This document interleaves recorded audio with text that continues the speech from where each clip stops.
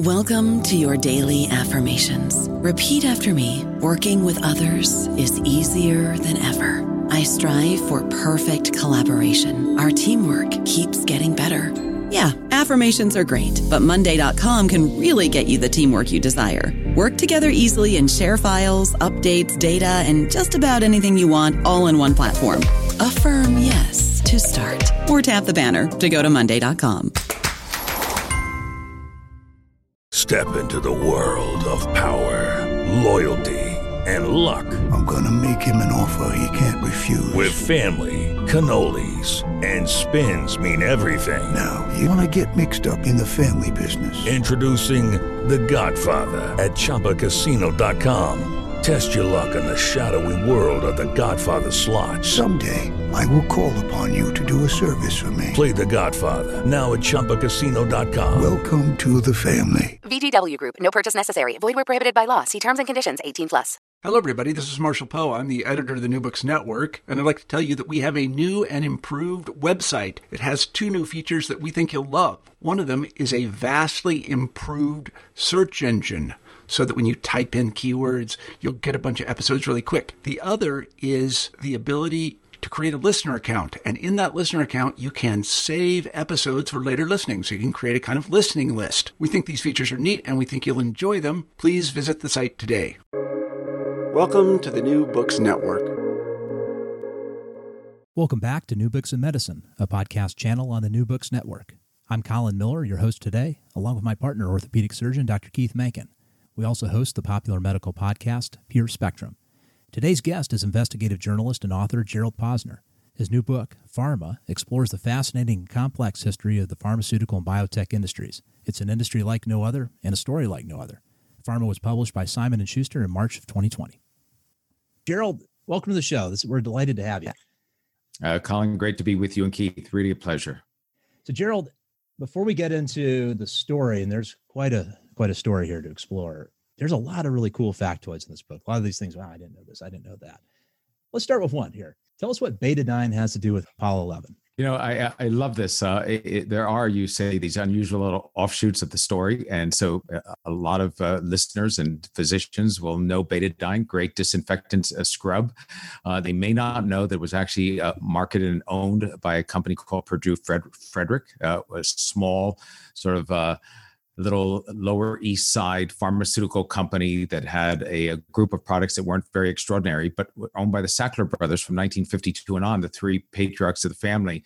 The Sacklers will ring bells because they own Purdue Pharma and are best known for OxyContin, their best-selling opioid painkiller. But way before that, when they owned Purdue Pharma and they had betadine, the oldest brother, Arthur, had a great marketing idea, and he was a marketing genius of sorts in medical advertising. He said, they're sending this space capsule to the moon for the first time with astronauts. And a book had just come out from a first-time writer, a doctor as well, Michael Crichton, called The Andromeda Strain. Yeah. A lot of people may remember that's about a sort of a alien microbe coming back from outer space, infecting the planet and causing a cataclysmic pandemic and end of the world. So they were a little concerned at NASA. There was this general public anxiety about what might come back as a microbe from outer space. And Arthur Sackler and his brother said, we've got betadine. Betadine will kill any alien microbes, and went to NASA and pitched it.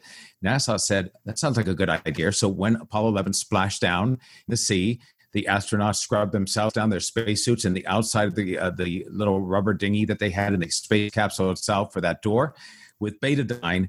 And the Sackler brothers had tens of millions of dollars of free advertisement. It was the drug that saved the Earth from a sort of a terrible microbe coming in from outer space. And they made a ton of money on a very inexpensive disinfectant that they sold at very good volumes to the Veterans Association, U.S. Army, and everybody else. It's a little capsule story of not only betadine, but of the genius of the Sackler brothers in terms of marketing drugs. And man, they are some characters. Big characters in our story today. We're going to talk a lot about them. Let's take a big step back here, because I learned a lot of history in this book, a lot I had no idea about. And it's important, to kind of see where we're headed. Take us back to the Mexican-American War. Many of the casualties and fatalities, actually, according to your book, 87%, did not come from direct enemy fire, came from something else. What was that? And what was the concern after the war that the U.S. government had? Yeah, I'm when you say that, it's interesting. 87%. I'm always wary about statistics when I hear them now from some government that has a precise statistic about a large body, and you're especially worried about it if it's from the time of the Mexican-American War in the middle of the 19th century. But an overwhelming number of the deaths were actually battlefield casualties. It came from blood infections and infections it caused from the wounds afterwards. There was no way to treat it. They didn't have antibiotics. We didn't have penicillin for nearly another 100 years. And so what was in big demand was the next best thing. If we were able to save your life on the battlefield and you didn't die from sepsis or some blood infection, you certainly needed painkillers. So there was this boom that started really after that for morphine and its derivatives of opium. Through that period, through the Civil War, that demand from drug companies in a period in which really patent remedies are being marketed. There's no restriction on what can be sold as a drug. And so therefore everything goes. It was cannabis, it was cocaine. You could order from, I guess the Amazon of its era was the Sears and Roebuck catalog. For $1.50, you could order a small hypodermic needle and an amount of pure cocaine for injection. Unbelievable. The alcohol was used as a base in a lot of the tinctures, and these patent remedies promised everything. There were miracle cures. There were no restrictions on efficacy or safety, for that matter. Not that much was known really about what caused diseases or illness, but what was known is that if you gave enough morphine, if you gave enough of it, it certainly alleviated pain. And so the demand for morphine is really the birth of the early American pharmaceutical industry. And I mean that by both of you, Colin, and you know this, Keith, are names that we know today. The two German-American cousins, the Pfizers in Brooklyn, set up a chemical plant that then starts to produce morphine. Edward Charles Squibb is a Union colonel who starts to produce morphine a little bit afterwards. Wellcome and Burroughs are two people. One is a Detroit health commissioner and another's an investor, and they start up with Park Davis. So these are the names. Eli Lilly come out of this period in which their main product is really painkillers in a whole variety of different formats. I wondered, when you were digging into this research, I mean, you could literally, Sears and Roebuck catalog, go to your local corner drugstore, whatever it actually really was then. There's a lot of things sold in those places. Cocaine, heroin. Heroin was actually patented by a company, right? You just mentioned, I'm sorry for this sidelight, but one of my favorite little tidbits or factoids in the book is that Bayer, the German pharmaceutical industry, was ahead of the U.S. pharmaceutical industry. They had started really in the 16th century. The companies, like Schering and others, they weren't very advanced in terms of what they were producing, but some of their research inside the labs were pretty good at that time. So over a 5-year period, Bayer, which is really the leading company of the era at the turn of the 20th century, they come up in 1897 with acetaminophen. We noticed Tylenol. The next year, they come up with aspirin, the very same team. It's remarkable, and that's a true wonder drug. And then a year and a half later, 18 months later, they come up with heroin, a derivative of morphine, which they call after the German word heroisch for heroic, and they brand name it as heroin. It's marketed, by the way, as a cure for morphine addiction. And then 2 years later, they create the entire class of barbiturates, and their brand name is phenobarbital. Now, my favorite little tidbit about this is this amazing research team, acetaminophen, aspirin, heroin, and barbiturates with phenobarbital. The only one they didn't put to market was acetaminophen, because in their laboratory test, they viewed it as too toxic on the liver. And therefore, I love the fact that they thought heroin and phenobarbital was better than Tylenol, but that was the marketing at the beginning of the 20th century. Incredible.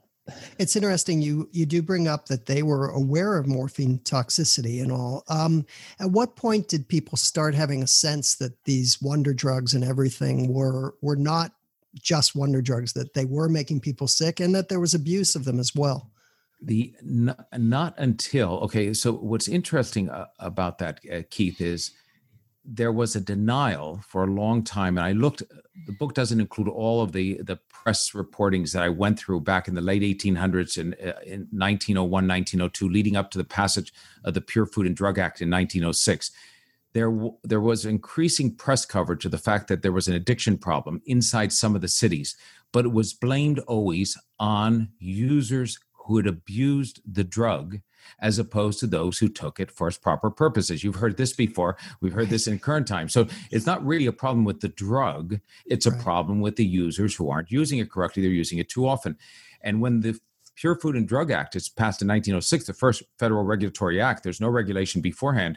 No prescriptions, by the way, required for any of these drugs. You walk in, you're over 18 years old, into any given pharmacy or the equivalent of it, you could get the drug. And when that act is passed, it doesn't really change anything. No prescriptions are still required, not until 1938 for controlled substances. And what's interesting about it is it's really only for labeling, correct labeling. So if you're putting in opium and alcohol, you have to be able to say that what's in the label inside the medicine. But it wasn't about efficacy. And it's not until 1914 that suddenly the country and most of the European countries realize they have a real problem. It's building up to the beginning of World War I. And they pass in Europe a series of laws banning controlled substances. And we in the US passed the Harrison Act, which makes everything that's heroin, opium, cannabis, cocaine overnight illegal. And so therefore all the users go cold turkey and the industry goes cold turkey. And then a few years later, we go into that great experiment on banning alcohol with prohibition. So they've lost alcohol as a basis for drugs. And except for the discovery of insulin in 1922 by a group of Canadian researchers, and Eli Lilly locks up the distribution rights, there's really no drug innovation from that period on, because the industry has to wean itself off the narcotics that it sort of grew up on. And it doesn't really come out of that until World War II and penicillin. It's like Michael Corleone trying to get the family into the legitimate business. Yeah. And it turns out the legitimate business turned out to be much more profitable than the smaller business beforehand, because we started to understand more about what caused illnesses and disease. And as a result of that, they were able to target, I think, specifically drugs to help really come up with cures. And the difference between the pre-World War II American pharmaceutical industry and the post-World War II pharmaceutical industry is night and day, both in terms of knowledge, but what it's like. And it's hard to overemphasize the turning point of penicillin. Not only is it one of the greatest ever human discoveries, in my view, it truly is a drug that saves millions of lives over time of people that would have otherwise always died from serious infections from taking place, and stopping infections from developing into ones that would otherwise hospitalize you. But many people may not know, and I spend a chapter or more on this in the book, that it was the second highest secret project for the US government during World War II behind the atomic bomb. So you had the Manhattan Project, and then you had the Penicillin Project. These English researchers from Oxford trying to interest the US government and pharmaceutical companies to manufacture it. And when the government, after Pearl Harbor, went in full bore to say, okay, we're going to make penicillin, it spent tens of millions of dollars creating the factories for Pfizer, for Merck, for at that time Wyeth and others that came in that had the fermentation tanks to develop enough penicillin to produce. And as a result, it was the miracle drug that when we came out of World War II, the industry had changed. 1939, going into the war, German pharmaceutical companies produced 1 out of every 2 prescriptions written in the world.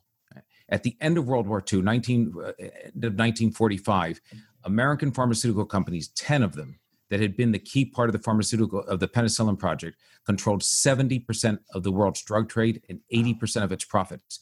That 6-year period had turned around an industry. The German industry had been decimated, bombed into smithereens in the taking of Germany. It opened the door for the U.S. industry, and penicillin put them on steroids, so to speak. So that change in that period is unmatched.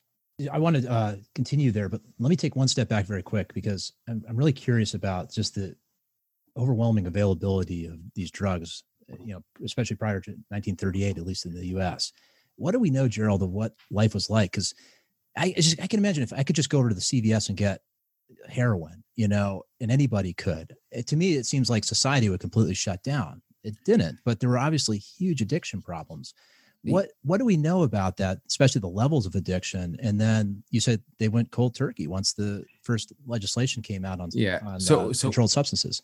So two things happened after 1914, when controlled substances are actually, essentially banned at that point. And then 1938, you need a prescription. But when everything goes from being available easily to not being available, what you see through World War I and into the 20s is the growth of criminal gangs inside the U.S. There's a parallel story here that's not told in the book. I mentioned in one footnote, which some historians of crime in the U.S. and drug gangs and syndicates and Italian mafia and Chinese gangs talk about in terms of the big Chinatowns in San Francisco and L.A. and Tongs, the growth of gangs that supplied the product for those people who had been addicted to it, still needed it, but could no longer easily get it.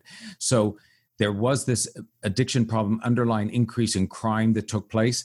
And sometimes when we talk about drug legalization, this is too facile a comparison. It doesn't fit. I understand it's apples and oranges. It's a different time. When people say, what about drug legalization? What about the Portugal model? What about making things easily available? I sometimes say, well, we had that in the U.S. We did have legal drugs. We didn't obviously have the education that went with it, but the results were not so great. So, we just have to be careful. There's no panacea here by saying, okay, everything's illegal, it's not working, the war on drugs doesn't work, so we'll make it legal, that'll make it simpler. There are consequences and unintended consequences all the time when you make decisions like this. Yeah, that's a very good point. Yeah, it makes me actually want to look at this period a little more too, because I don't know how good the data was, but the addiction rates just had to be off the chart. That's right. Probably across the board, every SE level, I would imagine. But what's interesting though about it is you don't get a reading, and I've looked a lot at what was available in terms of the data. You don't get a reading for the higher end of the socioeconomic level. And that might be because the people who were earning good incomes or had the equivalent of early white collar jobs or that in New York or San Francisco or LA weren't necessarily going down and being listed as an addict by the local health board. Okay, they were probably getting independent assistance to be able to wean themselves off of that. So they don't appear in the statistics, but you know that it had to, I agree with you, stretch through every part of society. The interesting if I went to my dentist and got cocaine, I think I'd want to try it again. Probably. I've never done it, but it sounds, from everything I've heard, it's an enjoyable experience. So imagine that this is available easily and there's no education going along with it. So it's being sold also as miracle drugs, so that it's being told that, they were literally selling heroin and morphine being sold in one of the biggest products pre-1914 was a thing called Koop's baby cough syrup. And it was morphine. It was a third tincture of it. It killed some children, but it would keep your child from coughing at night. It would keep them quiet and sleeping. So I bet when I look at the future, I wonder about medicinal marijuana or recreational marijuana, which you see CBD and other things sold for a whole host of things. It's going to cure pains. It'll relieve arthritis. It'll help you think clearer. If these aren't regulated, and I'm not predicting disaster, but I'm just saying if you don't regulate the claims of the cannabis products, we're back to where we were 100 years ago with people trying them for a whole host of things that may not work, creating unintended consequences and side effects. So I'm a little wary of it. Yeah, it's true. I mean, that's the whole nutraceutical versus pharmaceutical argument, which is a totally different story. But it is interesting. We're skipping way ahead in the story and not intending to get us there. But we saw that in your book where with the schedules where they left diazepam off the Schedule 1 or Schedule 2, if I'm correct about that, because, quote, it didn't have the abuse potential.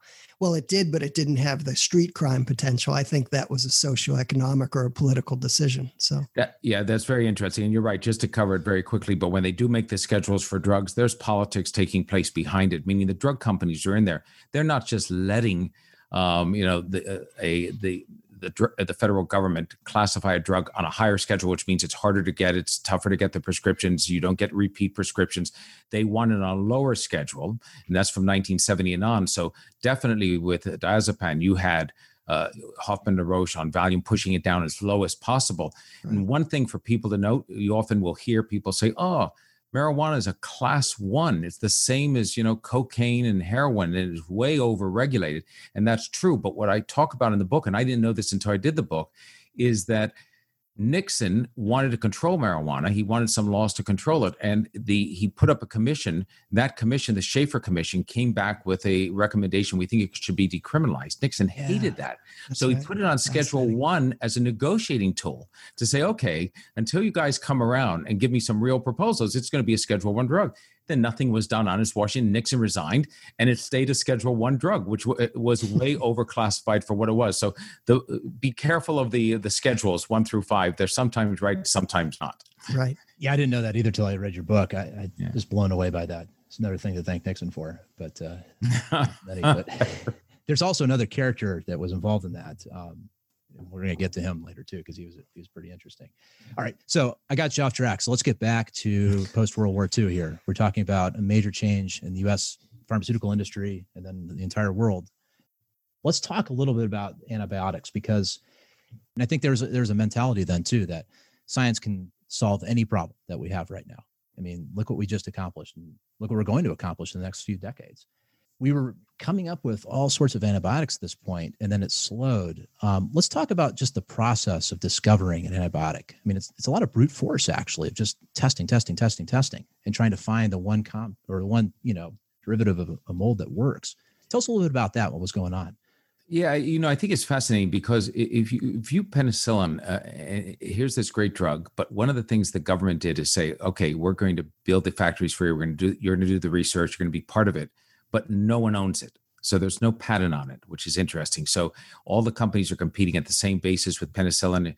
You're Pfizer, you can turn it down, and if you're, Merck, you can turn it out, and the price is the only competition. That meant the price went down very, very fast. Profits were low. So they're all looking for other antibiotics to turn out.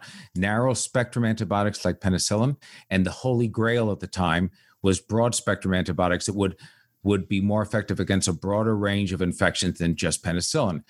And the process really was literally like looking for a needle in a haystack, except here we're looking for a needle or a bit of material that might have some antibiotic, an organism that might have some antibiotic qualities in soil. For the most part, it could also be in fruit and vegetables, and people are sending in.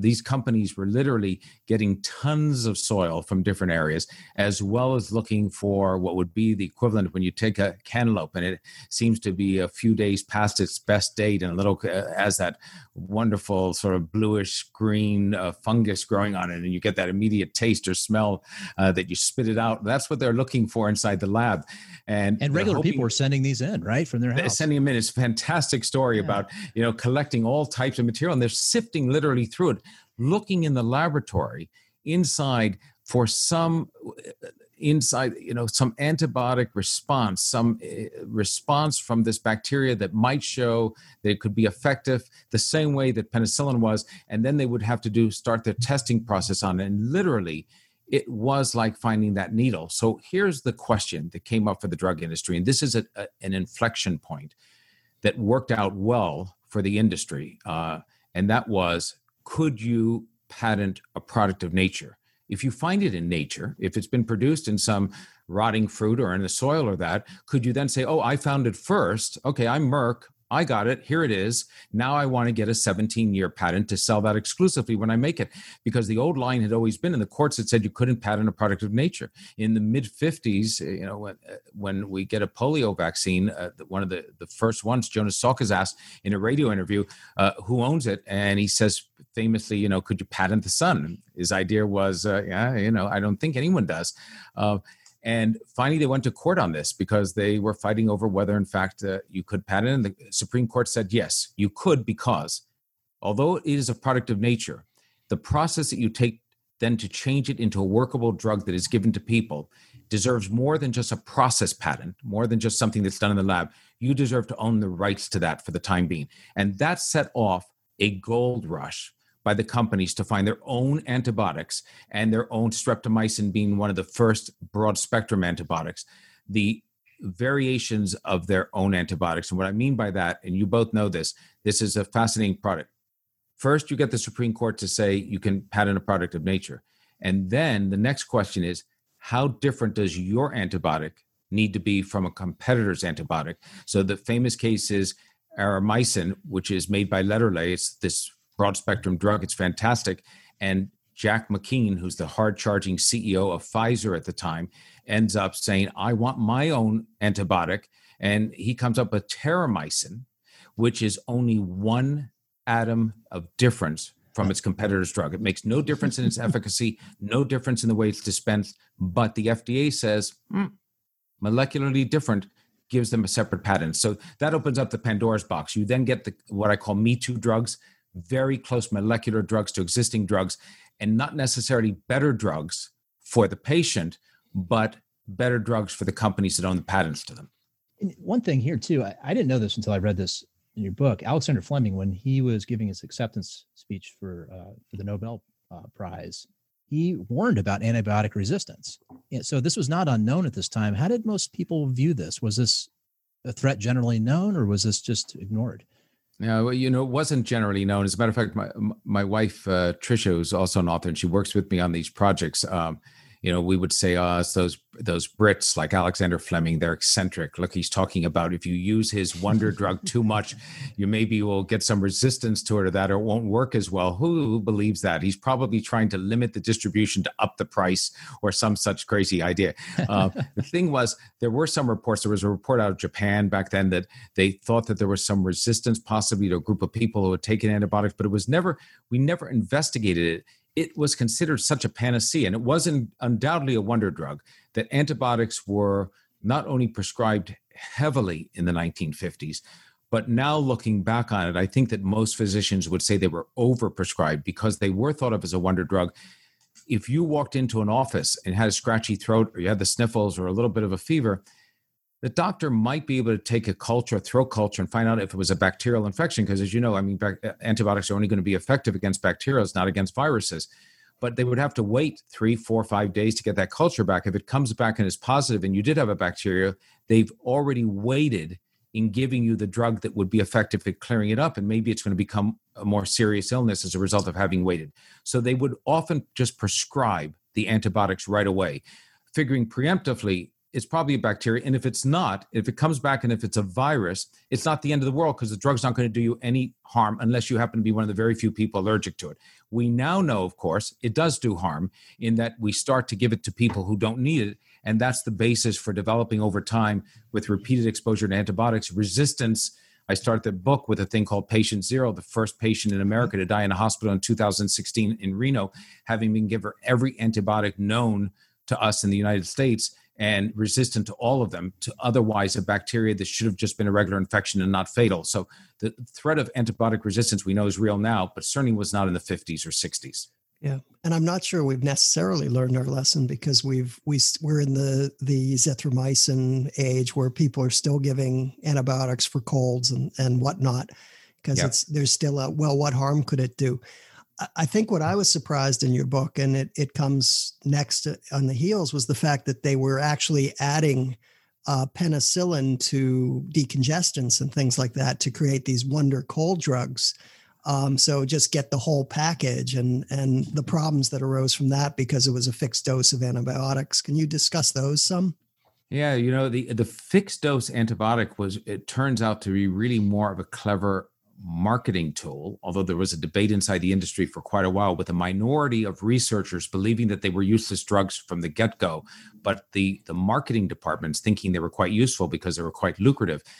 People like the idea. The same thing has happened, by the way, with over-the-counter cold medications today. It used to be if you walked into a Walgreens or a CVS, or you would look at the over-the-counter cold medications and you might find a decongestant, and maybe there was an antihistamine. Now they're all bundled together. You get a pain reliever with an antihistamine, and it's overnight relief, and it's got 5 things in one. This is the idea of what they did with combination drugs that were prescriptions. So they were putting together penicillin or some form of an antibiotic together with what would be normally just a regular part of the cold medication, like suppressants and others. Sometimes it was a combination of over-the-counter medication with a prescription medication. Sometimes they actually prescribed to put together combinations of 2 existing antibiotics, thinking that it made them stronger somehow. It turns out that we now know, in studies completed years after they started first dispensing them, that the combinations often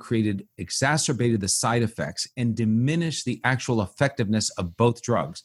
And you think to yourselves, you two know it, but your listeners may think, okay, so how was it possible, if the drugs weren't only useless, but in some cases could be harmful, that they were marketed for nearly a decade so successfully? And that's because at that time, the FDA did not require drugs to show that they were effective, only that they were basically safe. Basically safe means they didn't kill you. They didn't cause terrible side effects. The safety clinical trials didn't exist until after 1962. But there was nothing to test whether it was effective until efficacy until after 1962. Then they went back over a period of 4 and 5 years. They tested all these combination medications. They found out they were useless. And then those were the first class of medications that the FDA started to decertify. It's a fascinating process. But for about a decade, they were sold because nobody could prove that they were useless, a waste of money, or might be dangerous. But as a result, they added, exactly as you said, Keith, to the over-prescribing by a great margin antibiotics in America.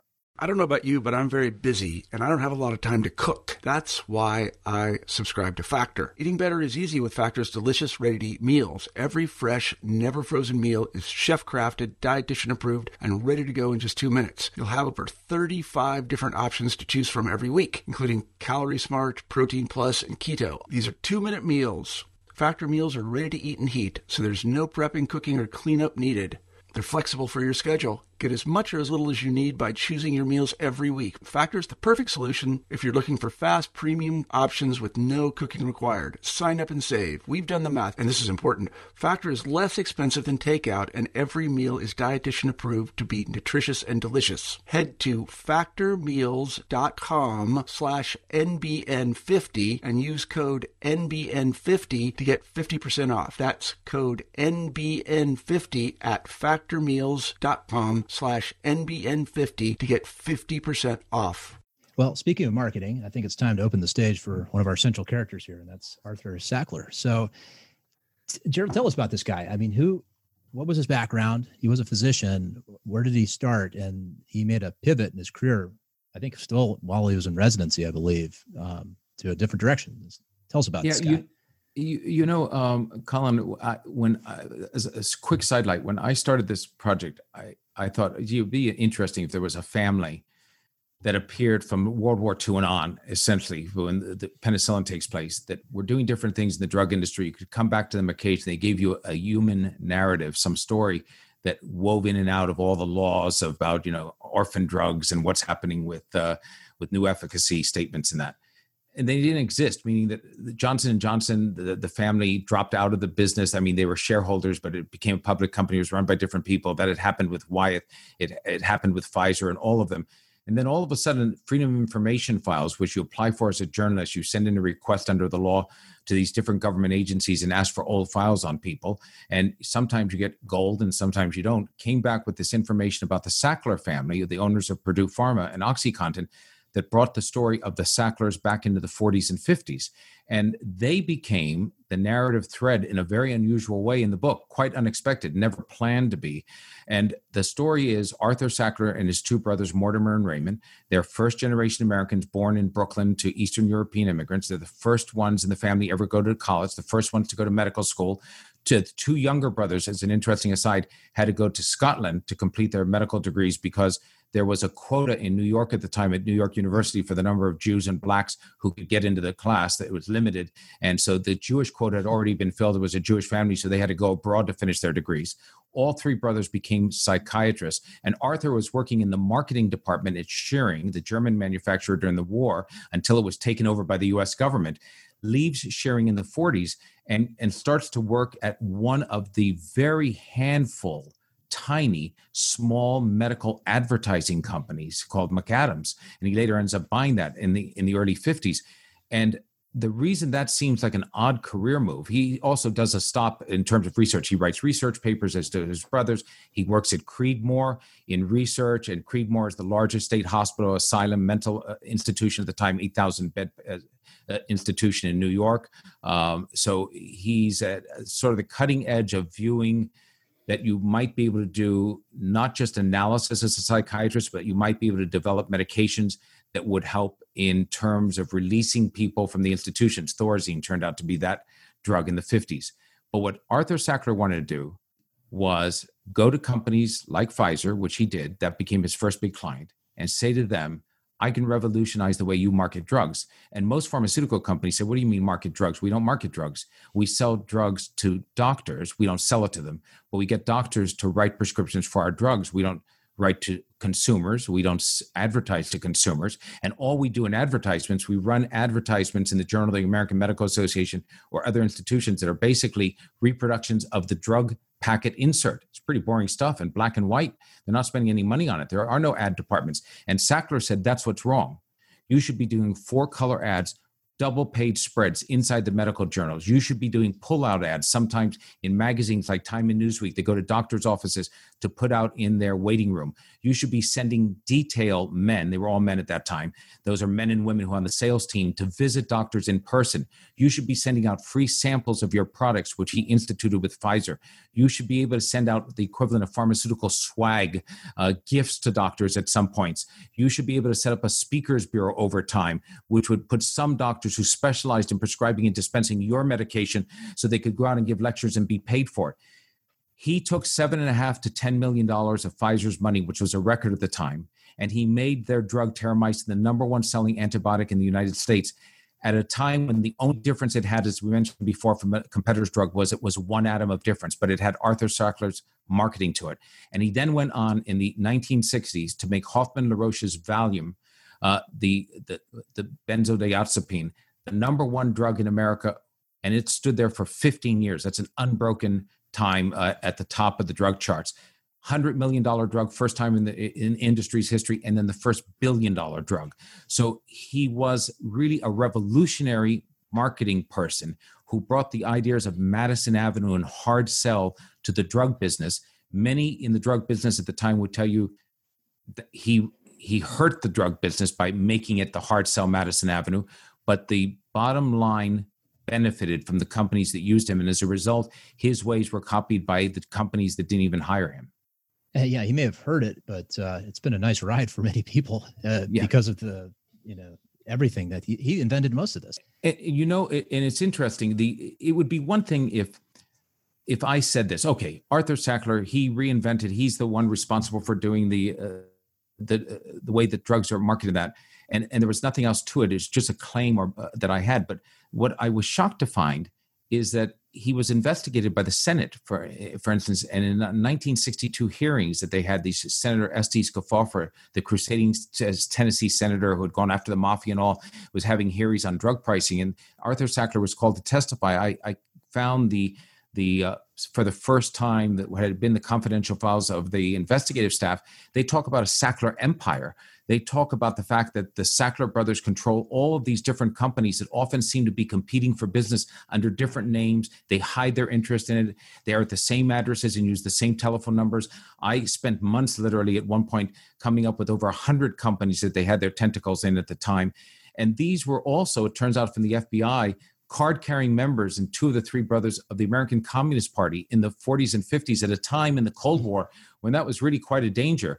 And so they were an unusual family. And Arthur Sackler is called before the Senate, and at one point is castigated for the fact that one of the ads that he runs for a company shows the effect of a drug, and the effect is shown with two x-rays. And so there's an x-ray of a person who has this congestion and sort of blockage inside the lungs, and then a picture afterwards where the lungs are clear, and it's advertising a medicine that's supposed to help that as an antibiotic. Well, it turns out that the two x-rays are of different people. Only one doctor saw that and wrote into the FDA. And not only are they different people, but neither one took the drug. So it's fantastic. And Sackler, when confronted with that, said, but the ad doesn't say that they're the same person and doesn't say they took the drug. It's just illustrative.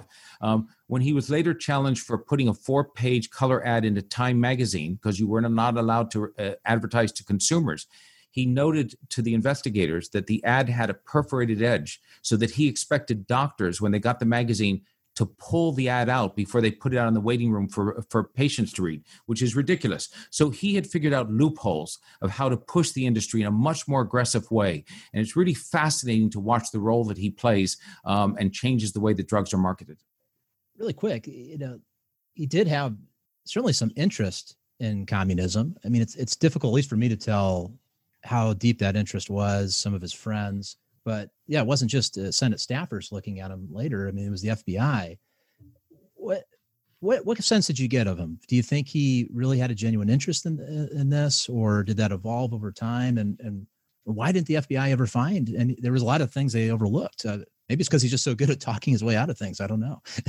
Yeah, I mean, it might be. I mean, they investigated the Sacklers for 20 years into the late 1960s, which is really fascinating to me. At one point, Arthur had a friendship with Alfred Stern. He had wanted to buy Purdue Pharma, which the brothers bought. He wanted Stern to buy it for him early on. Stern had a lot of money out of Chicago. He and his wife, Martha Dowd, fled the United States as Soviet spies. Arthur was friends with them. When the FBI interrogated Arthur on it, he downplayed all of that, and they weren't able to follow up. They had much too much other things to do, more important than Sackler. But what's interesting is he definitely was committed to that. When he used his own advertising firm, McAdams, as a place where blacklisted journalists in the 1950s could go safely to get work. And what I mean by blacklisted journalists, even the New York Times, LA Times, places that pride themselves on being at the forefront of free speech, when their journalists were called before the Senate Investigating Committee of Joe McCarthy and asked whether they were members of the Communist Party, if they took the Fifth Amendment and said, I refuse to answer, they lost their jobs often as journalists. And Arthur Sackler would give them those jobs. And that was at some risk to himself. In World War II, he protested the fact and led the protest in some ways in New York City against the Red Cross segregating black and white blood. The doctors running the Red Cross knew that there was no medical reason to segregate black and white blood, but it was done during World War II.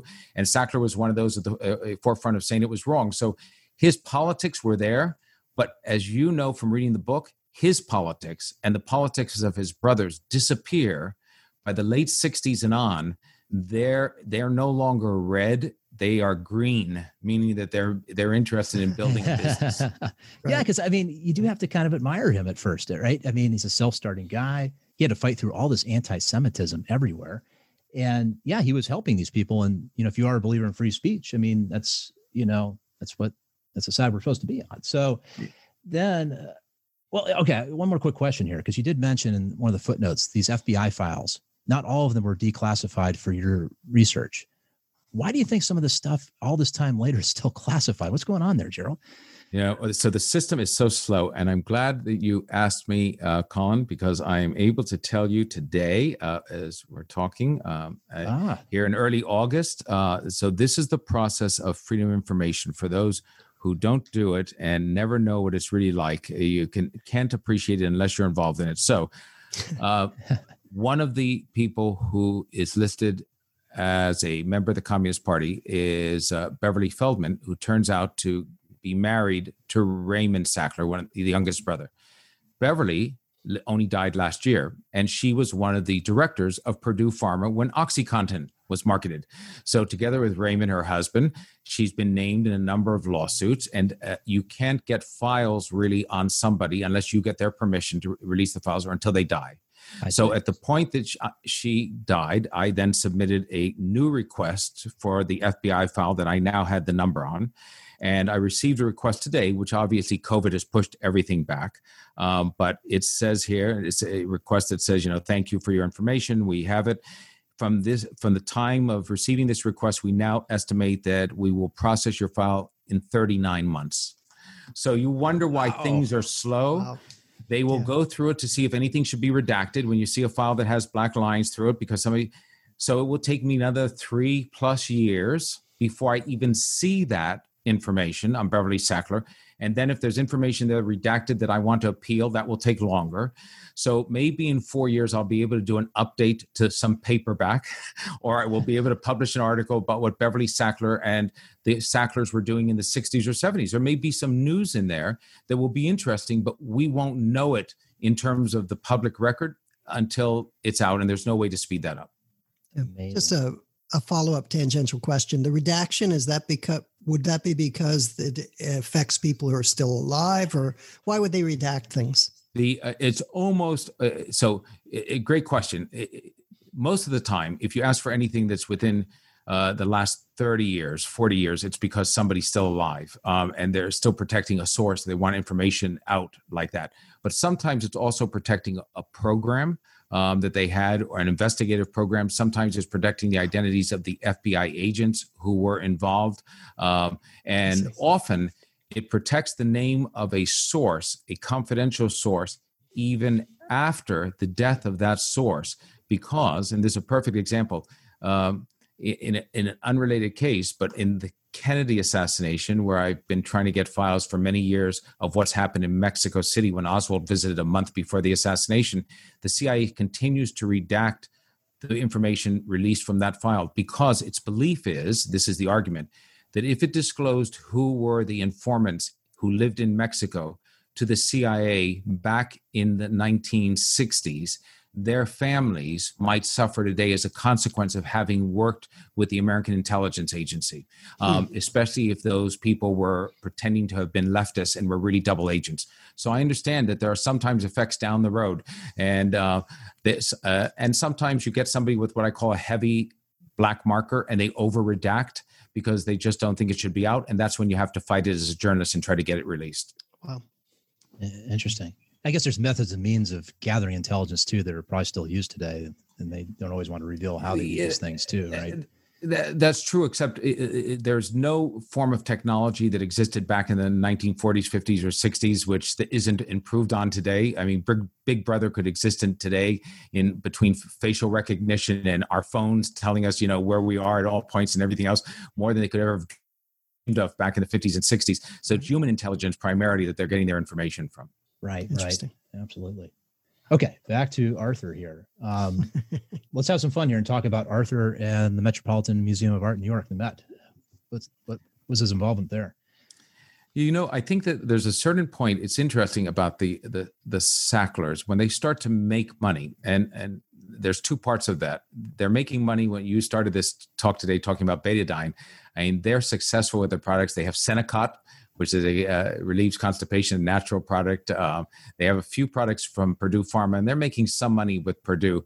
But the big money is being made from Arthur's advertising clients, where he's really hitting the big time.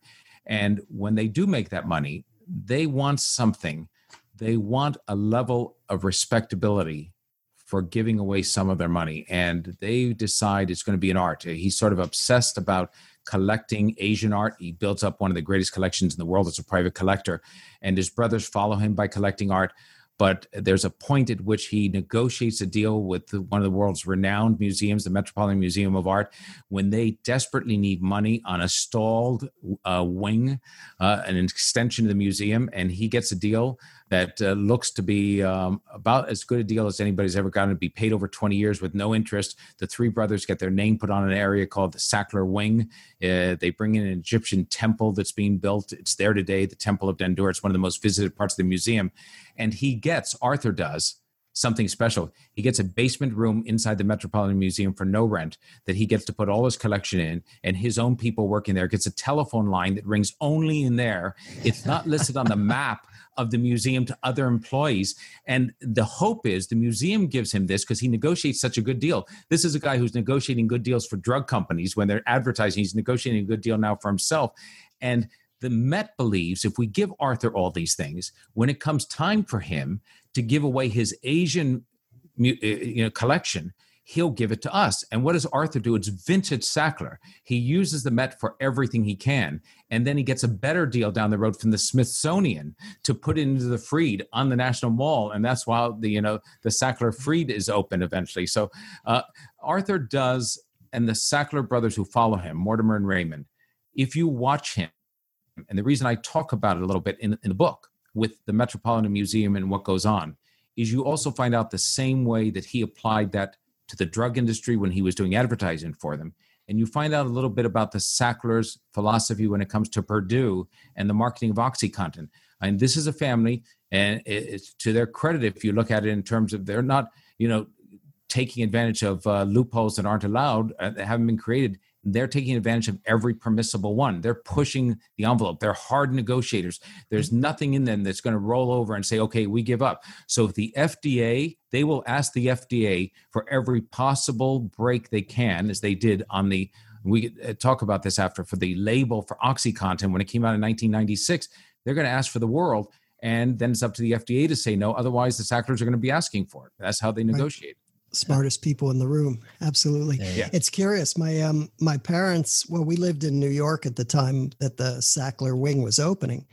And for my parents and for their sort of cadre of New York liberals, Sackler was a huge hero for them because he was literally breaking down walls. This was like the vaunted Metropolitan was allowing this Jewish immigrant to have this wing, and in your face New York society. And I wonder if that wasn't part of his whole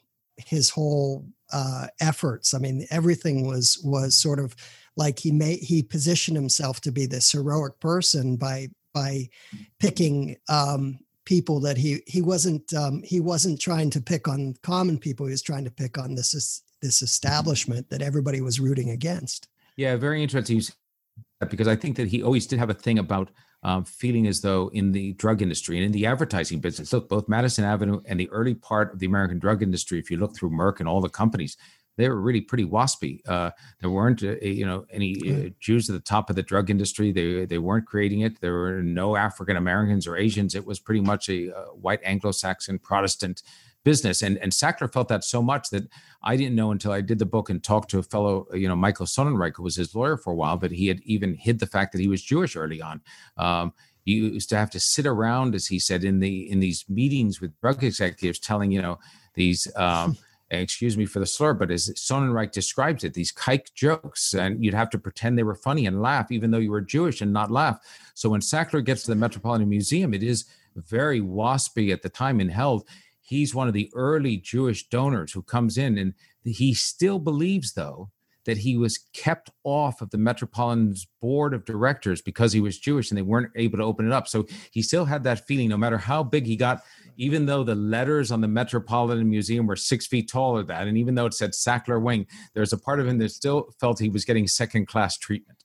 Right. Yeah, I remember when I was a kid, I first went to see that temple.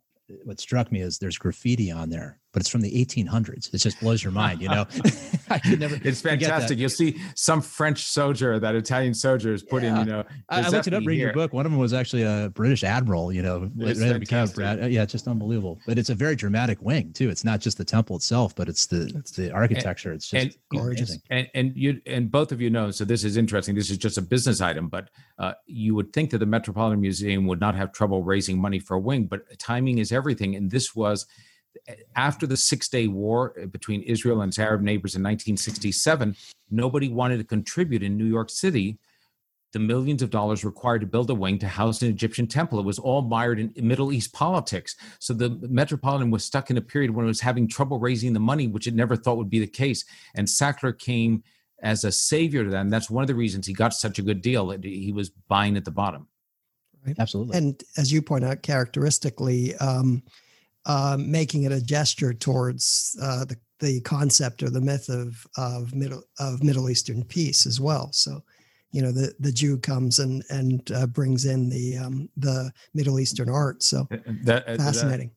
That's right. And, there's an interesting sidelight. As you know, there's a footnote to all of this. There's a movement today by a lot of activists to take down the Sackler name from the many art institutions, the Serpentine, the Tate in London, Harvard, Yale, it's at Tufts University, the medical school. And Arthur Sackler's widow, the third wife, and his daughter have sort of argued somewhat in vain, well, Arthur should be exempted. Whenever it's Arthur's name, or it's Arthur's money, because he died before OxyContin was out. He died in 1987, so he wasn't there when OxyContin came out. None of the money from the estate went to him from OxyContin profits, and as a result, you only take down the name if you want to at all, if it's Raymond or Mortimer's name, but most places are not drawing the difference. They see Sackler up there, and to them, it's the same as the Purdue owners. See, they're forgetting the lesson here, because originally there was a huge donation right to the Met just to cash so they could buy up artwork from a famous railroad tycoon at the time, whose name I can't remember. And there's a reason you can't remember him, because Arthur had that name removed as part of the deal to put his name on, right? So none of this stuff lasts forever. It's so fantastic. And, that's the most interesting part. As a matter of fact, there's even a moment for those who might remember in Carnegie Hall for years. If you went there, and I lived in New York for 25 years, there was Avery Fisher Hall, and many of the best concerts would be in Avery Fisher Hall, named after this amazing man who came to America and as an immigrant developed all of these inventions far ahead of his time. That hall has now been renamed the Geffen Hall after David Geffen, the Los Angeles producer and Hollywood figure. He bought the rights from the Fisher family, went to them and said, I'll pay you X amount of money for you to sell the rights to me. And then he gave another $100 million to Carnegie Hall to put his name on it. So not only is your name not there forever if somebody buys it, but now it's subject to being outbid by a future person who's made enough money. So there's no honor at all in getting your name put on the wall in concrete. Incredible. All right, we got to get back to drugs here. So, because we could continue on this for quite some time, but I'm watching the clock. I want to take a moment. When we think about history, sometimes we forget about parallels. Like a few episodes ago, we talked about this all women's hospital during World War I in the UK, and something Keith and I really didn't know anything about. It's fascinating. But when you think about women and their ascendancy, in the workforce and independence, drugs actually play a role in this. And you don't always think about this. So everything from Valium to stimulants to birth control. And I'm going to read a quote here from your book, because this is pretty crazy, I think. This is a guy, Dr. Wilson, who was writing a book basically sponsored by one of these companies and co-written. Yeah, exactly. And co-written almost by Arthur. Wilson's describing postmenopausal women. And he's talking about, the debilitating symptoms, missing life's values, they exist rather than live. And here he's talking about one patient who was, quote, a vital, wonderful woman who had been the focal point of our family into a pain-racked, petulant invalid, unquote. And that's his mom he's talking about. That's his mom. She's a eunuch. Isn't it amazing? That's his mother. It's just incredible. So we're talking about the attitudes to women and how drugs played a part. So Sackler was very smart in the marketing, and he kicked it off in this way, but other companies and other advertising firms picked it up. I have a chapter called Targeting Women, as you know, and it was in fact targeting women. In the 1960s, 95% of all doctors in America are men. So Arthur knows you're advertising to men, and that's the stereotype that you need to fit of what they think women need. Well, Wilson was a gynecologist, by the way, too. Yeah, gynecologist. And so Arthur did on these experiments the U.S. Army had done at Walter Reed in the 50s called the executive monkey experiments, in which the Army strapped two monkeys into this contraption, which really only their arms could move, their heads are locked down, and delivered electric zaps to their feet, to this pair. And next to one of the monkeys was a lever. The monkeys are pretty smart, and if it learned to operate that lever and push it, it stopped the zap of the electricity to both of their feet. So they would keep the monkeys, and the monkey would learn to stop that electric zap after a while and would continue doing it. When they died, and they did this dozens of times, this experiment, they would do autopsies, and what they called the executive monkey, the monkey who operated the lever to stop the electric zaps, it would have some type of what was the equivalent of plaque buildup in the arteries. It would have ulcers often. It would have some signs of what stress had done in degenerative ways to the organs. The non-executive monkey didn't have that in almost any instance. And so as a result, Sackler interpreted that to mean, you'll love this, and I mean love it, not as like it, but you'll marvel at his ingenuity, diabolical ingenuity. The executive monkey, that's men, because they have to go out, they're the breadwinner. They have to operate the lever. They have to appear strong for society. They can't show any weakness. They're under tremendous stress to bring the money home to the family. So what men get when they're under stress, they get ulcers. They get heart disease. Women, on the other hand, that's the non-executive monkey. They don't get any physical results. They're just neurotic and hysterical. So we need to give them Valium and benzodiazepines and mild tranquilizers to control the hysteria and neurosis, and at the same time make them more effective at housework. So I literally have ads from the 60s in which Adderall is being sold as a stimulant, a prescription stimulant, and the ad shows a woman doing more vacuum cleaning at a faster rate. Arthur's ads for Valium show a young woman who says 35, single and neurotic, and that she might feel better about being single and not finding somebody who lived up to her expectations as her father if you gave her Valium. And as a result, 70% of the prescriptions through the 1960s for the mild tranquilizers and the benzos go to women. They get almost 2/3 of all the prescriptions are being written at this time for women for stimulants. And what's fascinating to me is that when the contraceptive pill comes out in 1960, and the first lifestyle drug, a drug not given, by the way, for a disease or an illness, but for a choice that you want not to have children at that moment when you're taking the drug. The FDA wrestled with that. When they approved that, for nearly 15 years, the company that first put that out, Searle, hid the information, the accumulating information about blood clots and the possibility of risk of cancer, because they thought it's not going to be a big issue. It took 15 years to find out that that was a major issue. And the same with Wilson, who you mentioned a moment ago. We now know that he was subsidized by Wyeth to write a book that essentially sold hormone replacement therapy at very high levels of estrogen to women based not on the idea that it would make them healthier, but it would retain their femininity. It would make their hair thicker. It would make their skin better. It would keep them sexually vibrant. And so it was sold in a way through this book, not as a medical ad, but essentially as a bestseller to say, this will keep you forever young. And that's the title, of his book. As a result, they hid the information. Cyril did. Wyeth did for nearly a decade about the accumulating instances of breast cancer at levels of estrogen much too high, which we now know can cause that. And none of that came out until Senate hearings in the mid-1970s. So the problem was the drug companies marketed to women in these stereotypical ways that worked because many of the doctors were men who viewed these stereotypes as correct. And when there were side effects, unfortunately, they buried them in the back room, often at the major companies, on two of the most significant drugs, contraceptives and hormone replacement. And the effects were devastating. It's a bad chapter in the drug industry's history. Well, this touches on a problem that runs through the whole theme, and certainly is germane to the OxyContin thing. It's that the pharmaceutical companies were controlling the information, so they were either hiding it, or even if there was a paper, it was often written, often by Arthur Sackler or one of his confederates. Could you talk about that as an ongoing problem? Yeah, there are little booklets that I have that were distributed to all the doctors in the country. They're from the 60s and that, about understanding anxiety. Fabulous little, too expensive they would be to be made today. And they do include studies. They include references to studies that were often backed, in fact, by Hoffmann-La Roche, for instance, for Librium and then for Valium. Later would be backed by, the makers of Xanax and the competitors that replaced it. And the doctors who would receive that, unless it was your specialty and that's what you were doing, you didn't have the time to do your independent research. It looks very effective on its face. These were not companies.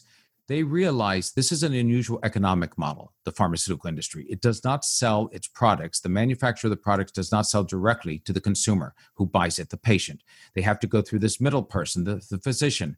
And the doctors, the men and women who are physicians, have to first write that prescription. So in selling to the doctors, they know, the drug companies, that they can't just say, by the way, write this because you like me as a drug rep. Write this because it's the newest and latest and greatest drug in the category, and it will be believed.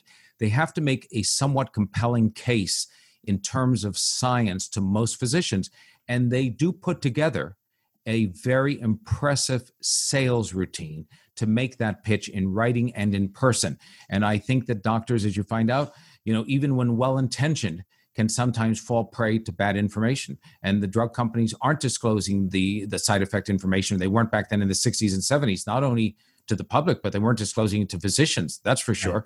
And it was physicians who were leading, by the way. It was physicians who were dispensing the drugs, who were the ones saying on the fringes, by the way, I think there's an addiction problem with Valium. There was doctors who said, I have patients who seem to have trouble getting off of this medication. And Hoffmann-La Roche would say, you're a one-off. You must be misinterpreting what you see with your patients. Maybe your patients are abusing it. They were viewed as fringe doctors until the studies showed that they were actually the correct ones. Was the mistake that we were trying to go to the company to say, hey, your drug is flawed? Was there another avenue for doctors to go to at that time? Yes, the FDA. But the FDA was reticent to over-regulate a drug that it had already approved unless it had what I call a critical mass of information. So even when the FDA, for instance, and this happens on contraceptives, starts to receive the early reports about blood clots with women taking contraceptives, then they have to determine, is that higher than what the rate would be for blood clots in women as general, if they weren't on contraceptives at all? And they say, yes, it is. But is it now a high enough percentage that we think it's a direct cause of the drug? Or could it be a lifestyle because these women often happen to be smoking, or maybe they're doing something else? And it falls into what I call the bureaucracy. Once it gets into the bureaucracy of the FDA, you're not getting very fast action. It'll often happen faster in the private realm, even if it takes years. right, Gerald, we're getting closer on the time. I knew this was going to happen. We're going to have to fast forward quite a bit here. And this is the reason everyone needs to pick up your book, because we're fast forwarding over a lot. Very interesting stuff. We got to talk about OxyContin. And so we're now post Arthur Sackler age here. And in fact, I don't think any of his kids directly went into the business, but other Sacklers did, right? Yeah, none of Arthur Sackler's kids went into the Purdue. It was Raymond Sackler and Mortimer Sackler, who were still alive, who ran Purdue. Mortimer ran the foreign operations, and Raymond, his younger brother, ran Purdue itself. And then Raymond's son, who's also a doctor, Richard Sackler, was the CEO of Purdue for quite a while. And Raymond's children also were running it, and their grandchildren. So yeah, if you read the news at all, you're familiar with many of these names for sure. We got a lot of medical folks listening to this. They're going to know a lot of these stories, but there's a lot of people affected by this. Let's talk about OxyContin itself. First of all, what was the promise to doctors and patients? Why was this so unique? Yeah, so I think what's fascinating to me about OxyContin is if you realize that it's an outgrowth, and a lot of doctors will know it, of a previous Sackler Purdue family product called MS Contin. And that product was a time-release morphine product, which had been developed in England by the Sackler sister company that they own called Knapp Pharmaceuticals. By the way, it was the holy grail quest of a nurse-turned-physician, Cicely Saunders, a British nurse-turned-physician, who had started the modern hospice movement. And she was looking for an end-of-life pain treatment for terminal cancer patients, because she said, I'd like these cancer patients to be able to die at home in a hospice setting with their family instead of having to die in a hospital. And what was keeping her from doing that? She didn't have a pain medication. They were giving the equivalent of legal heroin, the licensed heroin at the time to her patients, but every 4 hours it had to be dispensed, which meant you had to have nurses around the clock there to dispense it, often IV. So she was looking for a long-lasting pain medication, strong enough to relieve end-of-life terminal cancer pain. And if she could get that, she could send patients home and have a hospice movement. That's what the Sacklers came up with. There were other companies looking at it. They invented it with Knapp. They invented this invisible polymer coating on morphine, called it MS Continuous in England, then it came over here as MS Contin. From that is what OxyContin is. It uses the same invisible polymer coating, essentially, with the long-acting relief of 12 hours. But instead of morphine, which the Sackler family knew had a stigma attached to it because it was viewed as an end-of-life drug, they used oxycodone as the active ingredient. And once they put oxycodone in it, they convinced the FDA when it was released in 1996 that the fact that oxycodone had for the first time a long-acting release, 12 hours versus 4 to 6 for every instant release like Percocet, that it would likely be less abused and would also not be as addictive. And although there were no studies to support that, the FDA said, sounds reasonable, and they put that on the label. They also put on the label in big capital letters, by the way, do not crush, because that meant the Achilles heel there, and that's that all technology. of the opiates at once, and everybody who was abusing it as an addict knew that immediately, so it wasn't very effective to have the invisible polymer seal. But it allowed Purdue to say this drug over time could be used for a whole host of pain that was less severe than end-of-life pain. And that opened the Pandora's box because it happened to dovetail, and many doctors who are listening to this who went to medical school in the 80s will remember that there was a reevaluation movement of pain. A group of doctors out of Sloan Kettering in New York, cancer doctors, pain management was just beginning. It wasn't a separate field. They thought that pain was underdiagnosed. The doctors often said, "Oh, you've got pain. It's a cause of another symptom." But they said it should be treated as its own symptom, so that you get it as the fifth diagnostic sign. It's asked in when you go to see a doctor now. Your primary care physician says, take your temperature, see what your blood pressure is, and they ask you what your pain level is on a 1 to 10 scale. This starts in the mid to late 80s, and also a reevaluation of opioids. These doctors thought maybe opioids had been tarred and feathered, and they weren't as addictive as we had thought before. So OxyContin comes out in the mid-90s in a perfect storm, on top of a group of doctors saying pain is underdiagnosed, opioids may not be as addictive. And here come the Sacklers and Purdue with a 12-hour OxyContin product that seems to fit the bill for what the new pain management doctors are looking for, and it takes off. Boy, does it. It's one of the best selling drugs of all time. best-selling drug, by the way, Purdue will often say it only had a small part of the pain market. They view it as terms of percentage. Yes, the Percocets and the instant-acting pain pills certainly were prescribed many more times. But it's the biggest selling single dollar volume drug for a prescription opioid. $35 billion it brought in revenues from 1996 through 2019. And it was a hit for Purdue beyond anything they could have imagined. And so it played the role in making the Sacklers, by the way. In 2015, Forbes put them on the list of the wealthiest 400 families in America, and they came in at $14 billion.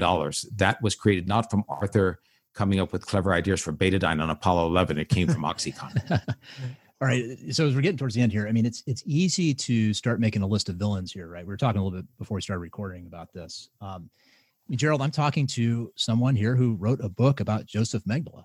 And I mean, you did that. And I was watching an interview you did on a talk show earlier this week where you had Joseph Mengele's son with you. I think the only interview he ever did. And I'll admit, I mean, I listened to that, and maybe being a father now, they read some some excerpts from your book, what the guy did. And I was thinking about it the rest of the day. I couldn't stop thinking about it. I mean, you've peered into darkness, on some of these projects, and there's a lot of darkness to explore here. But having done that, Gerald, I'm curious, one, how you deal with that personally when you have to really look at some of these dark subjects, because there's a lot of numbers behind all this, and these are real people, who died from this. But also how you think about this whole situation. What went wrong here? Is it just that there's just evil people, or is it perverse incentives? I mean, what? I think that what happens at a certain point, this is going to sound it's too generic, but in a broad sense, the problem is that greed takes over. And so it's not enough to make $100 million in profit from your drug. You want to make 500 million, not that you need it, not that you're going to spend it. You just want to do it. And so when I look at something, how do I deal with it? At times it gets my blood pressure when I'm working on it going through the roof. I get very aggravated and frustrated by it, because when you're on Monday morning, we're here looking back at the crisis, what went wrong. You can put it together. And so it's easy. Monday morning quarterbacking is easy because you can say, oh, the FDA should have done this and they should have done that. And here was a situation in which there's not just one party at fault. So yeah, I put a lot of fault on the Sacklers and on the marketing team at Purdue, who over-marketed the drug, and they targeted veterans associations, and they tried to push it for osteoarthritis, even though the test had failed. But let me tell you, the Sacklers in Purdue could not have pulled off the opioid epidemic on their own. It's like a bank robber who goes into a bank and says, I want all your money, but the getaway drivers outside, his accomplice is going to take him away, and he needs that getaway driver. So the getaway drivers here were the physicians who weren't prescribing the right way. Some of them opened pill mills. Some of them dispensed 5% of physicians. There's some bank employees that opened the vault for you. Yeah, so there were physicians at fault. There were distributors at fault. And when I say distributors, these are multi-billion-dollar companies: Cardinal, McKesson, AmerisourceBergen. They knew precisely when a little pharmacy in some town in Kentucky was getting more pills delivered than lived in 5 adjoining counties, and they weren't reporting it to the FDA. So the distributors were taking in money and not worried about the side effects. The pharmacies, the big chain pharmacies, CVS and Walgreens, were sometimes giving bonuses to pharmacists who would direct you to a specific opioid product. That shouldn't have been done. So that's why they're named in the lawsuits as well. In addition, the FDA was too reticent to take action. I have a section in which I talk about the DEA fighting with the FDA. I got these documents sent by a DEA source. So the FDA was reticent to take the action early on. So there are plenty of parties to blame. You can't have a crisis like this. It's the perfect storm. But it's really, whether you want to call it evil or however you talk, it's just greed. It's a thing where you think, I'm going to push it for more. And that greed affects the doctors who overprescribe. It affects the distributors who aren't reporting it. It affects the pharmacies who are delivering it in too high numbers, and affects the manufacturers as well. And that's really a shame, because they all come together to America's deadliest pill prescription epidemic ever. And it's a bad one. And just on a personal note, I mean, even your wife, Tricia, she's written books about the Nazis, right? She wrote one about a pharmacist at Auschwitz. I mean, the world's worst pharmacist. Yeah. I mean, if I had to spend a few years working on a project and digging this deep into the abyss, I honestly don't know if I could do it. I mean, it's got to take a toll. I mean, Just personally, how do you deal with subject matter like that? Because it's important to get this out. So there are moments at which, and they're odd moments that sometimes you just are fed up with, and you just need to. Pre-COVID, we would just need to sometimes take a break and go out for a walk, just to get out, walk for a few hours, clear our head, and talk about nonsense and nothing in particular that was very serious. There was a point at which you wouldn't think of this at all. My book doesn't have photos. They run out of pages to put anything more in. But Trisha's book, The Pharmacist of Auschwitz, about a Bayer pharmacist who ends up running the dispensary at Auschwitz, she did have pictures in that. And she looked through nearly 2,000 photos from Holocaust museums. And I'll tell you, narrowing those pictures down, we went through those for a few days, and that was like a punch in the stomach because there are pictures you've never seen before. And just forget the writing of it in the story. Just the visuals of that, we felt like somebody had taken us as a wash flag and dragged us out. And that's why often in the evening we're streaming some Netflix science fiction show that has nothing to do with reality because it's our way of getting away from it.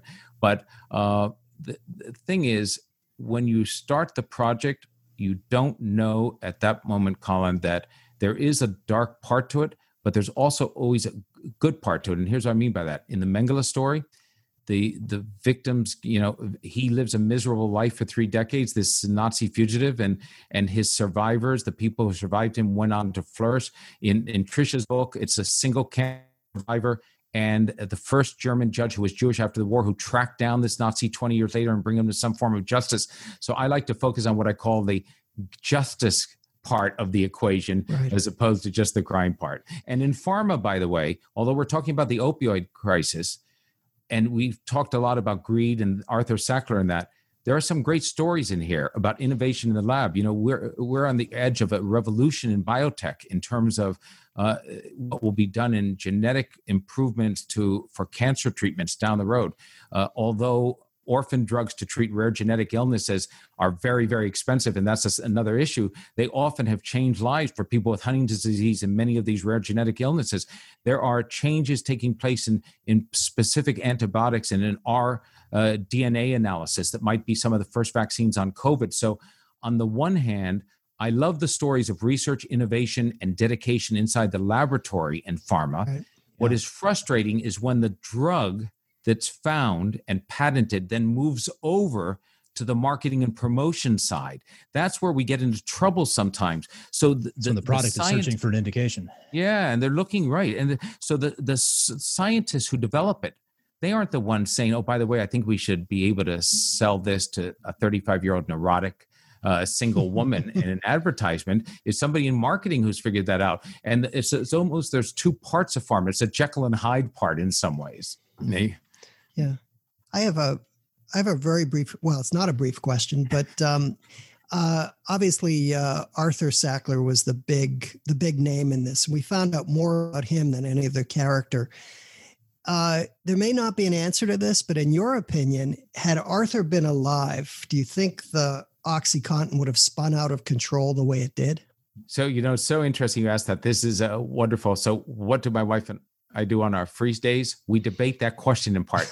We've asked ourselves that because she does the research with me on the book. What do you think? And there was a moment at which we thought early on that Arthur would have been smarter and would have said, you don't have to.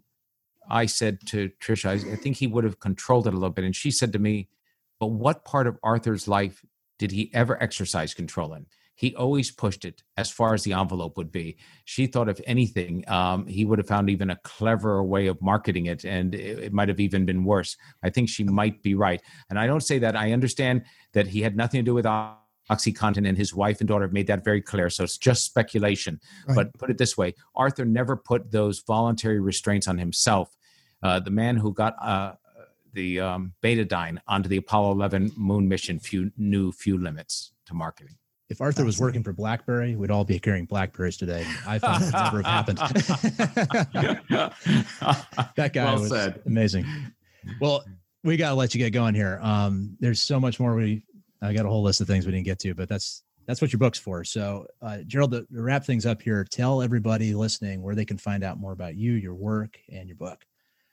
I have a website that's just my last name, Posner, POSNER.com. And on there is information about pharma and about previous books as well. I used to say it's available everywhere where books are sold. I had to not say that for about 3 months during the pandemic, since all the physical bookstores were closed. Right. But now that they're back open, you can get it at your local bookstore and support your local indie. Yeah. And you can get it online from Amazon and Barnes & Noble and others. Absolutely. Gerald, thank you for the work you've done here. I mean, not just on this book, but previous work. Thanks. Tremendous effort. I can imagine it takes to put out something like this. And no, Colin. So this is as a sidelight, and whether you're recording, but if you don't have the time for it, but just for you to know, when you say that, like how do you go through it in what appears to be a dark subject or that. We sometimes say to each other at the end of a book like this, or at the end of Trisha's book on where I would help her on the research. Okay, that's it. We're not doing this again. Life's too short. We just can't do it. It's we've got to get something uplifting. I've got to do I watch 6 or whatever. That's wonders of watch technology or some such thing, And then I guess it's like sometimes with pregnancy, you'll hear a woman say, "Oh, it was a very tough pregnancy and the pain was terrible," and then it's not so bad a year later or things like that. And we forget a year later and we say, maybe we should be looking at that oil industry or whatever you're often writing. Or tattoos. You have an addiction to stories like this. That's it. Well, Gerald, we'll get links up to the book and some of your other work on our show notes up on the website. And everyone, that is Gerald Posner. Whenever you're listening, take care.